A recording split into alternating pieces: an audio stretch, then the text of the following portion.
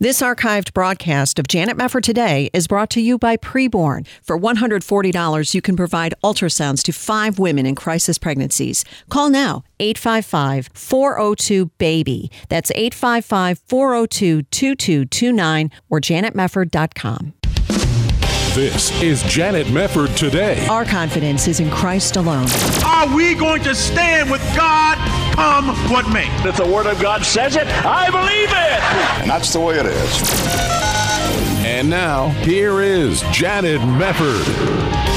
Welcome, everybody. Romans 6:23 tells us, for the wages of sin is death. That's the bad news. The good news comes in the second half of that verse, but the free gift of God is eternal life in Christ Jesus our Lord. Now, knowing both parts of that verse should give Christians peace, because even though our deaths are inevitable because of our sin, we have the hope and the promise of eternal life through Jesus Christ our Lord. However, that truth doesn't always stop Christians from fearing death, and certainly those who are not born again have even greater reason to fear death, and maybe that's why we see so many efforts in the world to extend mortality as far as it can possibly go, or even beyond where it could go, even extending to the growing pursuit of cryopreservation or transhumanism. But at root, what can we do about our fear of death, and how can we as Christians not fear it? We're going to talk about all of this today with Clay Jones, Associate Professor of Christian Apologetics at Biola University, and he is Board Chairman of Ratio Christi. And today we'll be discussing his book, Immortal, How the Fear of Death Drives Us and What We Can Do About It. Clay, it's great to have you here. How are you? Thank you, Jen. It's a pleasure to be on. Thank you. I'm doing very well. I'm glad to say we're in good health in my household, so that's good. Excellent. I'm glad to hear that. You know, you mentioned in the beginning of your book, Hebrews 2:15, which tells us that Jesus came to deliver all those who through fear of death were subject to lifelong slavery. And I think that's a great verse to talk about when we're discussing the subject of death. How do you see the fear of death enslaving people, and sometimes even extending to Christians, feeling like death is enslaving them because you can't avoid it? Yeah, everybody, my conclusion after studying this for years now is that everybody is outside of Christians who have a robust belief of eternal life in Jesus. Those are the only ones accepted. Everyone else is terrified by death. If you ask them, if you say, like people say, oh, what are you working on? I say, I'm working on a book about the fear of death and how it drives us and what we can do about it. People immediately will blurt, Christians and non-Christians, I don't fear death. Like it's this major proclamation. And the truth of the matter is, I don't think they're entirely being dishonest, because they don't think about their deaths. They will acknowledge in the abstract that they're going to die, but then they go on, as Julia Louis-Dreyfus put it, to happily not thinking about the fact that they're going to die. They just push it right back out of their mind. Yeah. But so, everybody has got to handle this fear, to try to escape it. Everybody is engaged in literal immortality projects, namely they're trying to literally extend their life as long as possible, and as you mentioned, with a hope that maybe transhumanism will come in, or like Larry King, Simon Cowell, and Seth MacFarlane are all intending to be cryonically frozen in hopes that one day science will cure them. And so they're literally trying to live forever. And I think Whole Foods Markets is full of those kinds of people. Yeah, right.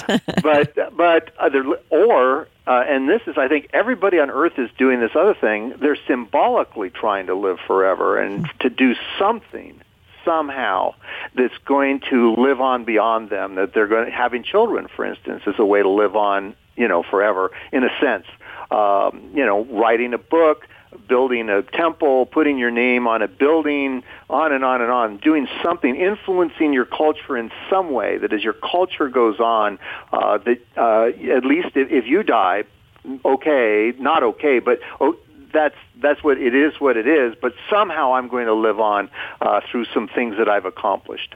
Well, and you know what I find interesting about that is even the atheist who wants to leave a legacy, as it were, is really testifying to the truth of eternal life, because if he wants to have a legacy, but is also trying to say in the same breath that life has no meaning, we just go back to the dust, and your life doesn't really have a purpose other than you just kind of are accidentally here, then why does he even want a legacy?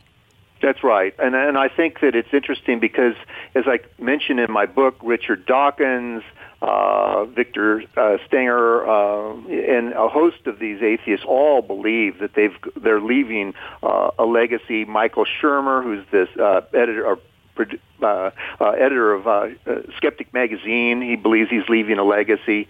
But you're right, though, when you really think about it, as Bertrand Russell put it, he says, the whole universe, in short, he said, the whole universe is going to freeze to, absolute zero.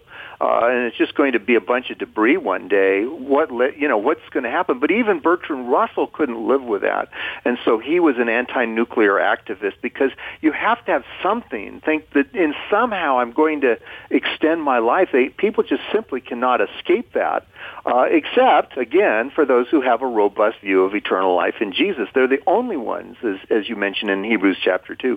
They're the only ones that can escape this. That's right. Well, also in Hebrews, I think about Hebrews 9:27, which says, "And as it is appointed for men to die once, but after this, the judgment." We know exactly how things are going to go down. We're all going to die. God's going to judge us. Christians will be different, obviously, than non-Christians. But again, you've got the atheist, the agnostic, the skeptist, even the Hindu who believes in reincarnation, denying that death is a punishment for sin, first of all, and then also denying that man will be judged. I mean, so in a sense, what you really need to press upon people is you really should fear death, because it's not just that you're going to die. It's that you're going to be judged for your sins if you don't belong to Jesus Christ. That's right, and in fact, a lot of the skeptical philosophers will put it. One of them, from a Berkeley philosopher, put it. He says, death should be nothing to fear, as long as we don't survive it. and I think that's exactly right. The atheists are desperately hoping that there won't be punishment after death. I mean, that is their hope, all the way from Epicurus, that we're just simply not going to exist after we die. All the atheists and skeptics are all hoping that their existence is simply going to cease. That's their hope. And of course, we as Christians say that's not going to work, because Jesus really did die on the cross. He really was raised from the dead, and a judgment is coming. That's right. It's weird, though, when you talk about some of these immortality projects, transhumanism, for example, singularity, and these sorts of things, they're not just man's attempt to extend his mortality, but they end up being very scary for humanity. If these people really could accomplish what they want to accomplish with these projects, I think it would be very terrifying for a lot of us here on Earth. Oh, yes, absolutely. In fact, I quote Musk, Elon Musk, and I quote DeGrasse Tyson. Both of them agree that if we actually get computers that are self-aware, and that's the singularity, where these computers begin to think on their own, he says that they're going to either be our enslaver, they will enslave us, or they will destroy us. And so they're very afraid, actually, of this happening. Yet it is their hope, too, because the singularity is and like I said, the singularity is where computers begin to think on their own, and then they self-improve. But they will be our enslavers, or they will be our destroyers. And Musk and Tyson, Neil deGrasse Tyson, both think that that's entirely possible. In fact, both of them agree that it's likely that we are right now, all of us right now, are living in a simulation. Now, that may sound, to your listeners, I'm sure, Janet, this is the craziest thing ever. But I'm telling you, these very intelligent people, Elon Musk and Neil deGrasse Tyson, believe we could be living in a simulation right now that our generations past might be just as a computer game. Some kid may be simulating us in his basement. Well, that's, like I say, to us that sounds crazy. To the Christian, that's just ridiculous. But these very intelligent and respected men believe that that's entirely possible. Wow. In fact, they even think it's likely. Yet proclaiming to be wise, they became fools. How in the world would you ever verify that you were part of a simulation of some person on a keyboard somewhere? It's not even provable. You beat me to quoting that verse. Oh. It's so applicable. I mean, really, there is no way. Well, there is no way of proving it. You can't prove it. I mean, you can't. It's unfalsifiable. Well, and this just shows you the desperation again that these people have. The singularity, like I say, is the hope of people like Ray Kurzweil and others who are going, this is going to come along and it's going to fix all our problems, or it's going to enslave us, or it's going to kill us. I don't know which. I think, actually, if it could occur, which I argue in my book that it can't occur, computers will never become self-aware because they don't know how we're conscious. They don't know where consciousness comes from for humans. Yeah. But see, we believe that humans have souls. I'll tell you what, hang it right there. Clay Jones is with us. We'll come back discussing his book, Immortal. You're listening to Janet Mefford Today. We'll come back after this.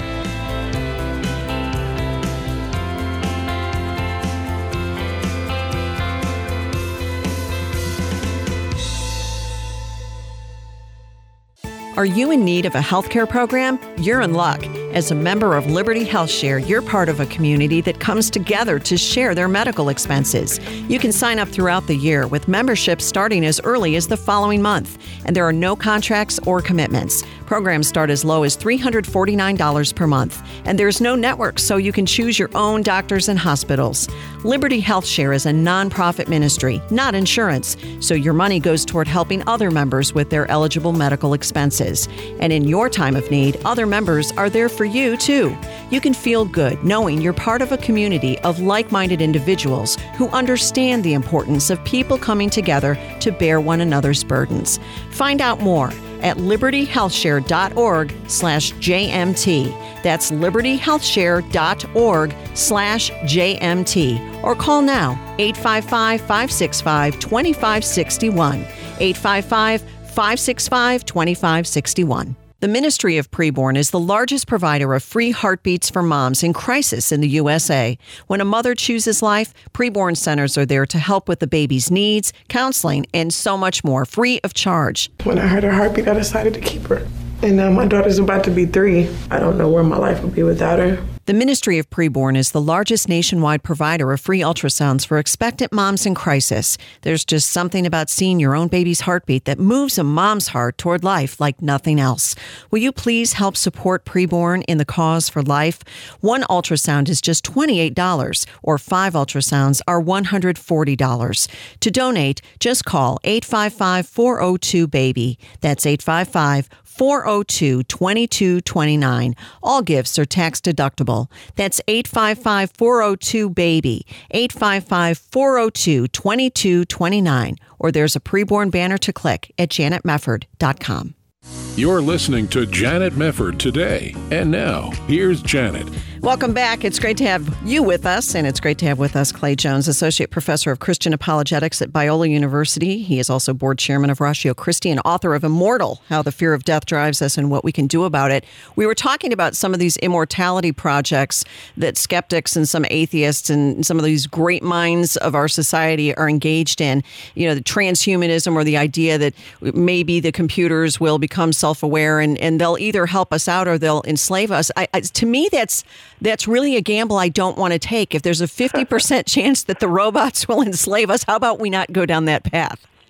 Yes, indeed. I mean, we're not going to go down that path because consciousness. They're talking about computers becoming conscious. And by the way, that's the theme of the Matrix movies, and it's a theme of the Terminator movies, is computers becoming conscious. They're not going to become conscious ever because consciousness is immaterial. Yeah. Your thoughts, your memories of your 16th birthday are not material stuff. So you're not going to get that into a computer ever. I go through a lot of argument by why that's just not going to happen. Right. That's a really good point. Now, something else that you've brought up recently in light of what's been going on across America is, you mentioned this in the book as well, about activism can be a form of trying to have immortality. But you also say that the fear of death drives anarchy. And there's been a lot of discussion in recent weeks about anarchy. Can you expand on that a little bit and explain what you're talking about with what we're seeing across the country at the moment? Yes. The trouble with anarchy is, if there's no God, think about it, if there's no God, there's no rules. And this is what a lot of people have pointed out again and again. Dostoevsky says, if God and immortality do not exist, then man is allowed to become a man-god, and then everything is permitted. That's got to be true. In other words, there's no rules. If there's nothing transcendent, there's no rules. And I think what's happening is you're seeing these people, when it comes to the anarchy that we're seeing now, going, I'm going to die. There are no rules. I might as well just make my mark. I saw one guy jumped on a moving SUV, jumps on top of this SUV, and he's thrown off because it's moving, and the guy made a turn, and they interviewed him afterwards and said, "Why'd you do that?" He says, "Because I'm changing the world." You're changing the world by jumping on a moving SUV? How's that? I mean, wow. But see, this is, again, the desperation for, I've got to make my mark. Yeah. And this, we've got to tear down society. See, this is, I need to do something because they're afraid of death. COVID, of course, has made them even more afraid of death. They're afraid of death.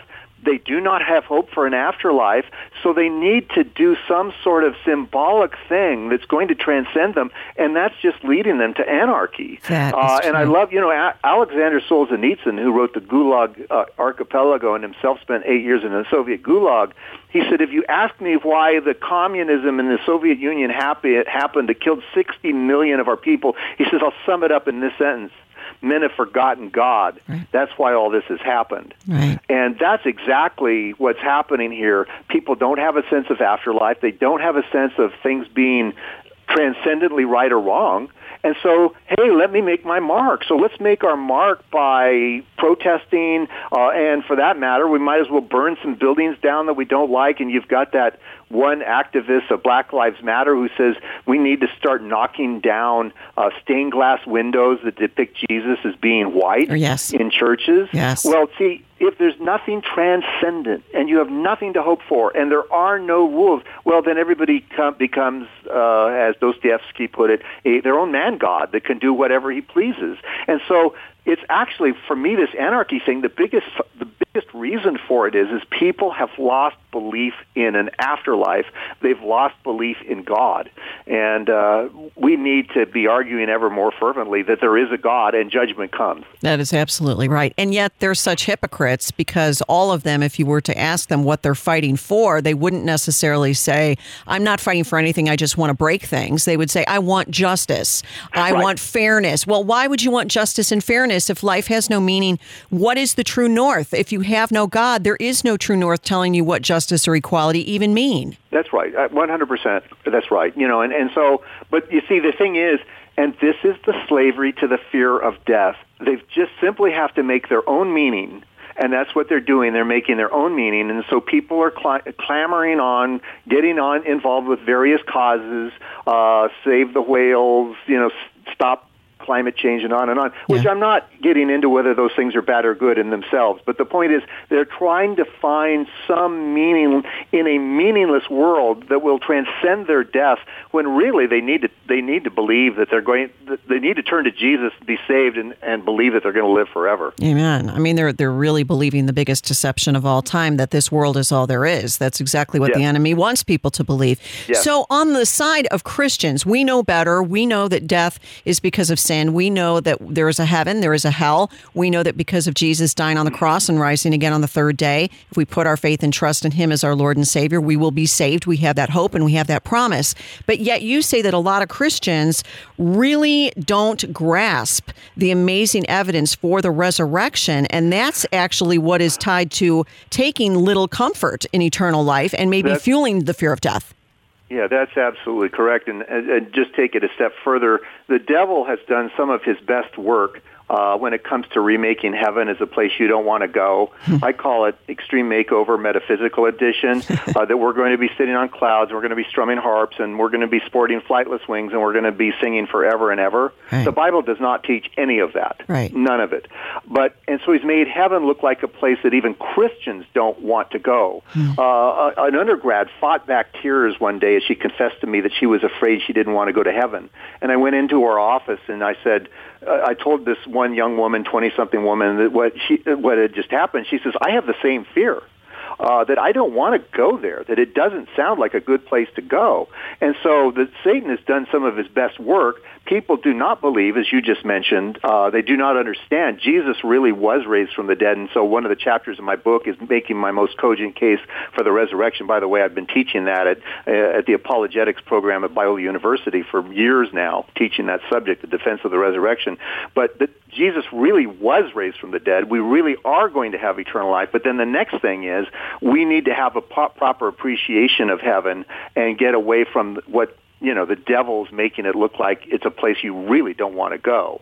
And so then the very last chapter of my book is talking about what it'll really mean for you to have a glorified body, to be glorified in, your soul and everything, because we need to be able to look forward to heaven if we're going to enjoy it and not fear death. Right. Well, when Jesus said, I am the resurrection and the life, he who believes in me, though he were dead, yet shall he live. It's funny how sometimes it takes a funeral for you to appreciate that. Yes. And all of a sudden you're in a graveyard and you're saying, for those who died in Christ Jesus, they will get their bodies back. They are with him now, but they will get their bodies back. You don't despair because you know what's to come. That's right. And that's one of the blessings, if you will. I mean, COVID's a terrible thing, but it actually has a subtle blessing, and that is it's causing Christians to realize that a lot of them have been in love with this present world, and because they're in love with this present world, they're not in love with God and his kingdom. And I think a lot of Christians need to step back and frankly repent and say, you know what, I've been in love with this present world, forgive me, Lord, and begin then to use this as a motivation to say, I'm going to live forever and ever in Jesus in glory. Right. That's great. And also when you talk about the fact that very few Christians have a really robust view of the glory that awaits us in heaven. I hear Christians sometimes make the comment, are we going to be bored? I'm saying, right. You're going to be in the presence of the living God. You're going to see Jesus face to face. How in the world could you be bored? You're never going to be bored. How could a Christian even ask that? What is going on? That's right. And in my book, Why Does God Allow Evil, I talk about your occupation in heaven is not singing. Your occupation is reigning with Christ. In Genesis chapter 1, the first thing we know about humankind is the Lord said, let's make man in our image and let them rule. In Revelation 22, verse 5, which is the last chapter, the last book of the Bible, the last verse before the epilogue, which is don't add to these things or take away from them, he says, and they will reign forever and ever. That actually the Lord is putting us in, not just letting us visit heaven, he's going to be putting us in charge of heaven. And this is the kind of thing, again, that we need to understand if we're going to go, I can't wait to be there. Because otherwise, if you think you're just going to sing all day long, it's not very appealing to people. But even the seraphs don't sing nonstop. That's a misunderstanding of what even the seraphs are doing. Yeah. So anyway, people need to have a robust view of eternal life in Jesus, and most Christians don't. And so most Christians are trying to live the American dream, and then they're all upset with God when the American dream isn't necessarily working out for them, because the Lord doesn't care if they live the American dream. What the Lord cares about is that they'll be conformed to the image of Christ and be prepared to reign with him forever and ever. Amen. That's so true. So what would you say about Christians using the reality of death to drive home the good news of the gospel, with those who don't yet know him? Oh, yes. I mean, I think, in fact, I just talked to one of our foster daughters recently about that very thing. I said, you're going to die. And I mean, I think this is, look, people may say, wow, that's really a terrible thing to say. This is the bad news, folks. And I think that we Christians, we don't want to talk about the bad news. The bad news is that you're going to die, and you're going to come into judgment, and you can be lost forever. We've gotten away from even mentioning the bad news. And so people don't understand the glory and the wonder of the good news. But that doesn't have to happen to you. You can live forever and ever and ever. And Jesus even said that his disciples will not taste death. What did he mean by that? He knew that Jesus wasn't living in denial. He knew that our bodies would die. But what he meant is that we're going to transition seamlessly into the next life. And that's what we need to be focused on. And 1 Peter 1:13, Peter says, set your hope fully on the grace to be given you when Jesus Christ is revealed. But we're setting our hope on our 401ks and on, our kids being successful and stuff. Fine. There's nothing wrong with having a 401k. That's not my point. But my point is your real major hope needs to be set on the fact that you're going to live forever and ever and ever with Jesus. Amen. The book is called Immortal. Great book by Clay Jones. So good to talk to you, Clay. Really appreciate your being with us. Thank you. Thank you, Janet, for having me. Oh, my pleasure. Thank you again. God bless you. We'll be back on Janet Mefford Today after this.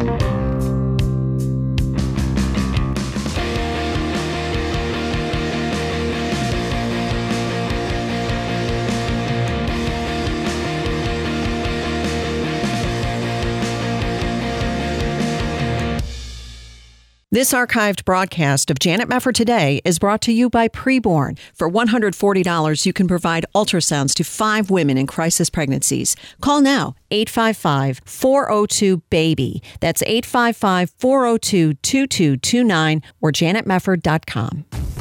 This is Janet Mefford Today. And now, here's your host, Janet Mefford. Welcome back. I was so moved to listen to some of the live stream of Pastor Rob McCoy from Godspeak Calvary Chapel in Thousand Oaks, California. He is just the latest pastor out of California to say, the church is essential. We're going to meet.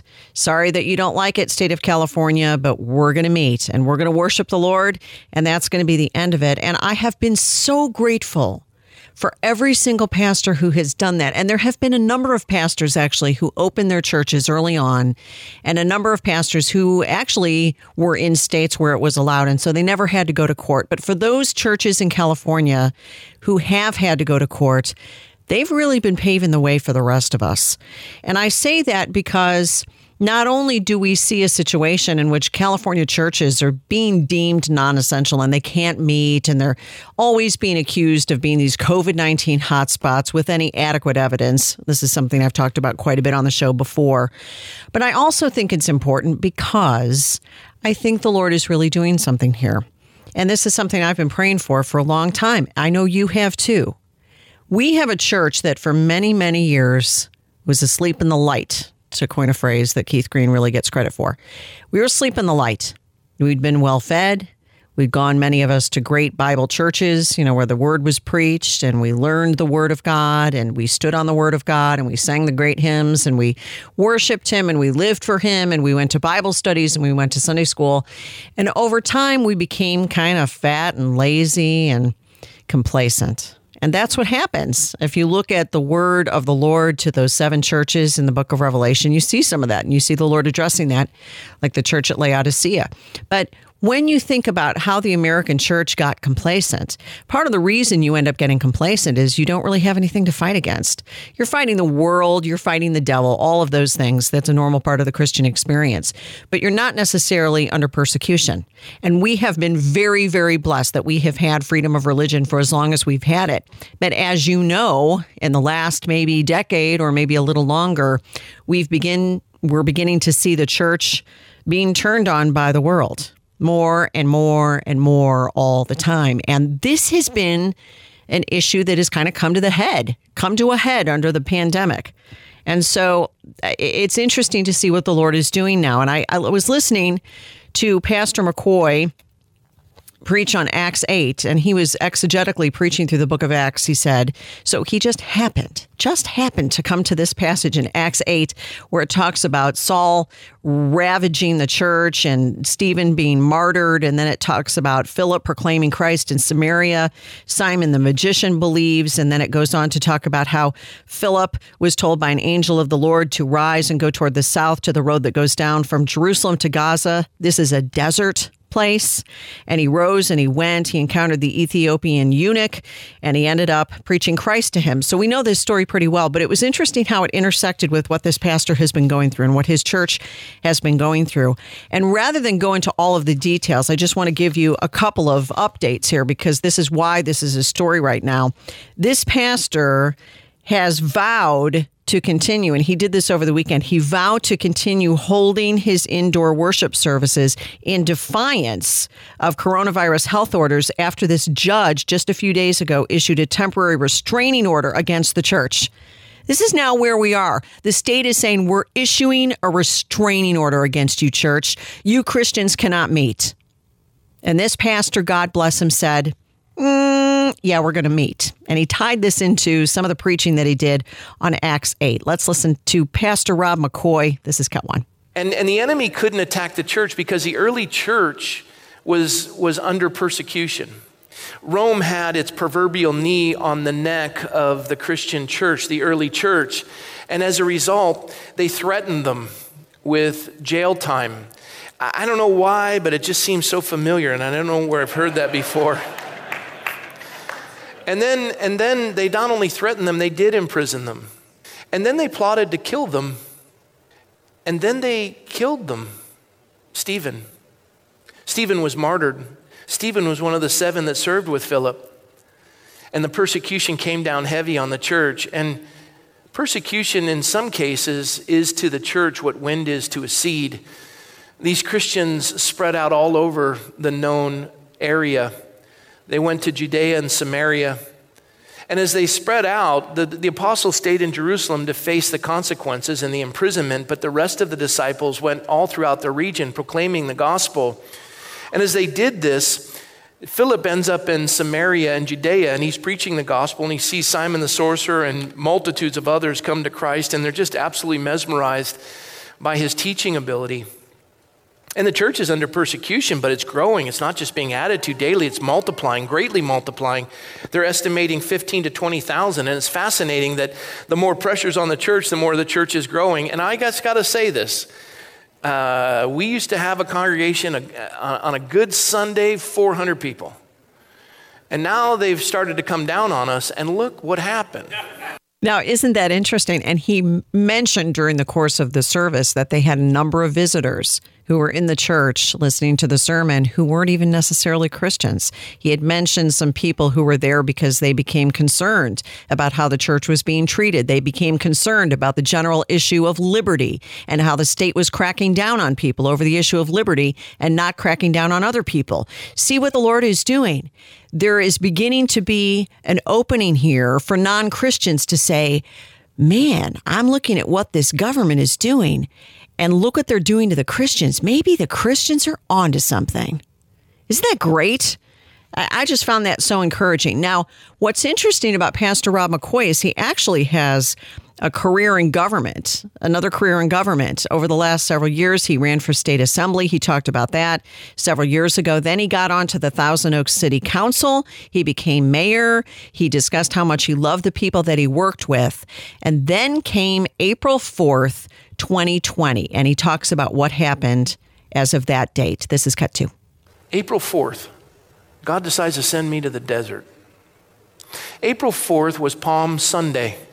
We take communion the first Sunday of the month, and this awful disease by the name of COVID-19 comes in, and the economy was booming, church was full, people were doing great, stock market was going up, people were blessed.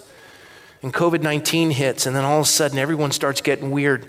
The same police department that we were praising as Officer Helis went in and sacrificed his life to stop the shooting of the gunman, and the entire community coming out and thanking the sheriff's department and dedicating a freeway in honor of Officer Helis. And then within a few short months, we're marching in opposition to law enforcement, and we're burning our cities, and we're being declared systemically racist.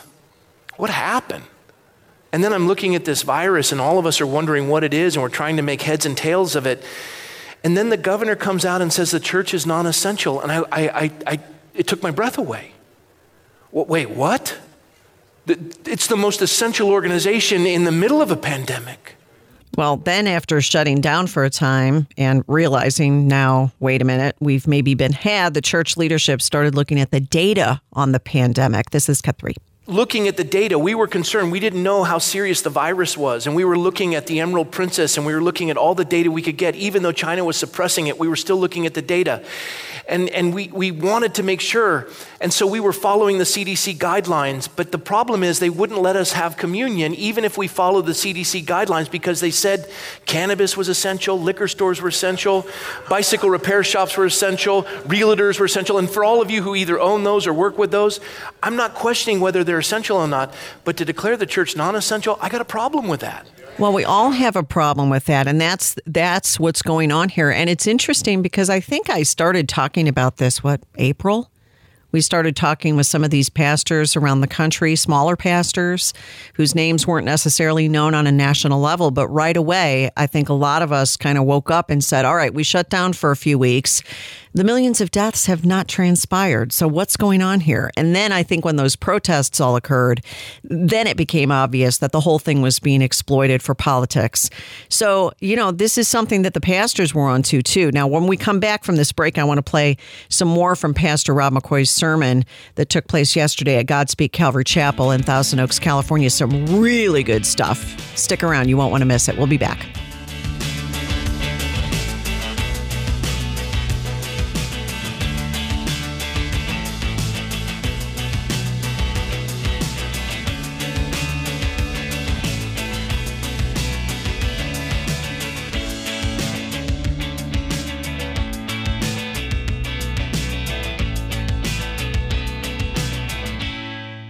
Janet Mefford today is proud to partner with Preborn to help save babies' lives. Well, my name is Dan Steiner, and I'm the president of Preborn. Ultrasound truly is a game changer. When a mom comes into a pregnancy center under pressure to abort her child, perhaps the dad's gone, perhaps her mother is pressuring her. Most of the time in her heart she doesn't want to abort, but what she needs is something that will give her the strength to choose life against the pressures that are forcing her to consider abortion.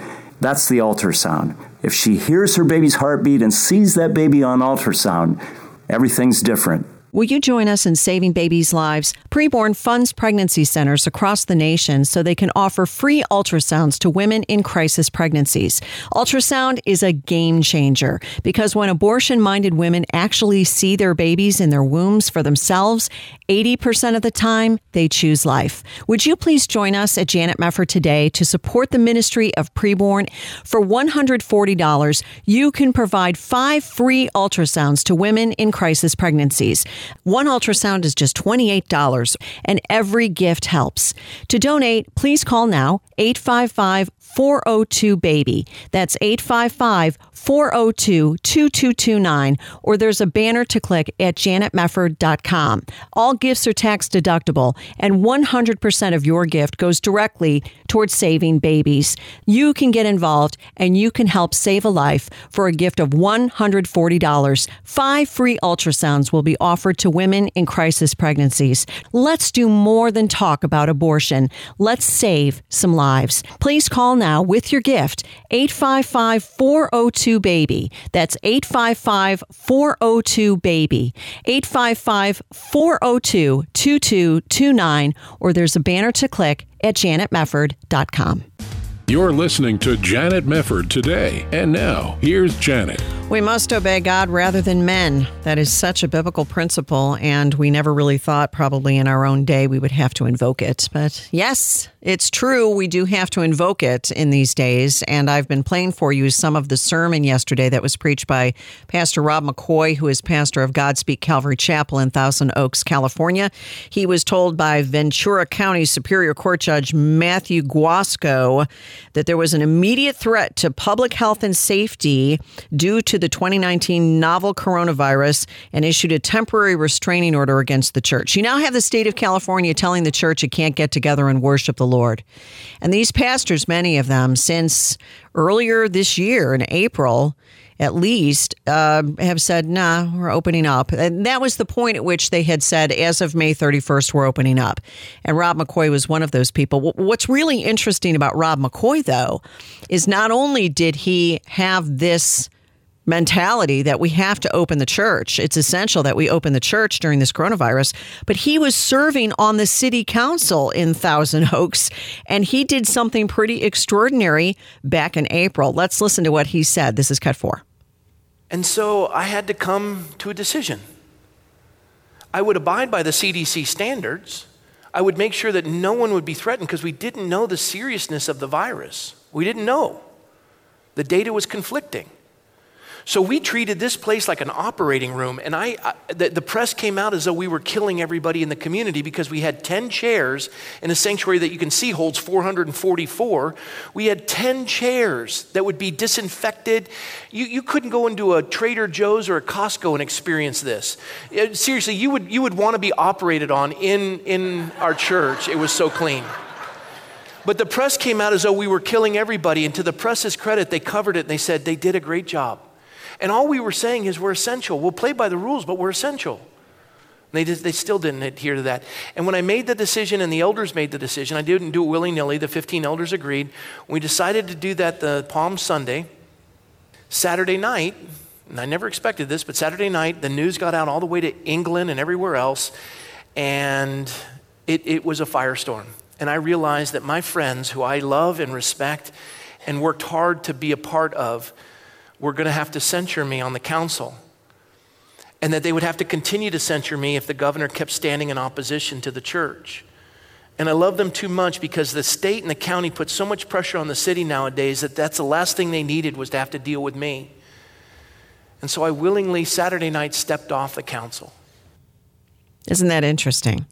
And the parallel in Acts chapter 5 is here you have the high priest rising up along with all his associates, that is the Sadducees. They were filled with jealousy at the preaching of the gospel, and they called the council together. Isn't that interesting? Even all the Senate of the sons of Israel and sent orders to the prison house for the apostles to be brought, but the officers who came did not find them at the prison, and they returned and reported back.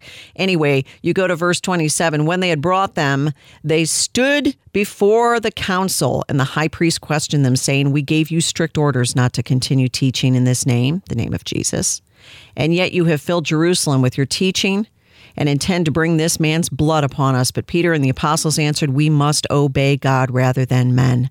The God of our fathers raised up Jesus, whom you had put to death by hanging him on a cross. He is the one whom God exalted to his right hand as a prince and a savior, to grant repentance to Israel and forgiveness of sins. And we are witnesses of these things, and so is the Holy Spirit, whom God has given to those who obey him." That's the same Spirit that lives in us.